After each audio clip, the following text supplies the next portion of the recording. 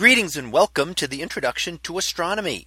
One of the things that I like to do in each of my introductory astronomy classes is to begin the class with the astronomy picture of the day from the NASA website, that is apod.nasa.gov/apod.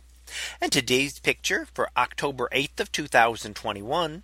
Well, it is titled the double cluster in Perseus. So what do we see here? Well, looking towards the direction of Perseus in the northern sky, we see two clusters of stars. And up above on the top region of this, we see NGC 869. And down below we see NGC 884. And these are two open star clusters. Open star clusters are ones that are not bound together gravitationally and are slowly dispersing out into space. However, these are very young clusters, only about 13 million years old, and therefore are still very close together. They have not yet had enough time to spread out.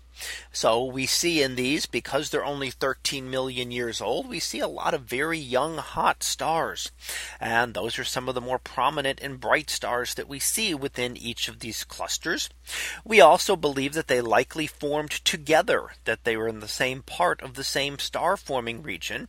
And the gas and dust from that has now dispersed. So when we see things like that in, for example, the Orion region, we're looking at a very young star clusters that are forming and brand new stars which have just formed. Here we're seeing a second stage of star formation as things have started to spread out a little bit, but the gas and dust is essentially gone. So we can see the two star clusters here very close together and actually visible if you're in a very dark site with the naked eye, and easily visible through a small telescope or binoculars. Now, when we look at them, we're also seeing a emphasis on the diffraction pattern we see through them. Now, a diffraction pattern is formed within many telescopes, and we will see that from a point source of light like a star. And that is the light kind of bending around the mechanism within the telescope. And when we see that, but here it has actually been emphasized by a set of guitar strings that were used to actually emphasize this and show in much more detail those diffraction spikes. And that diffraction is part of the wave nature of light. Light has a dual nature where it behaves like a wave and like a particle simultaneously.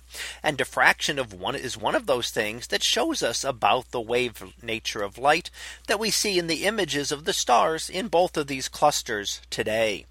So that was our picture of the day for October 8th of 2021.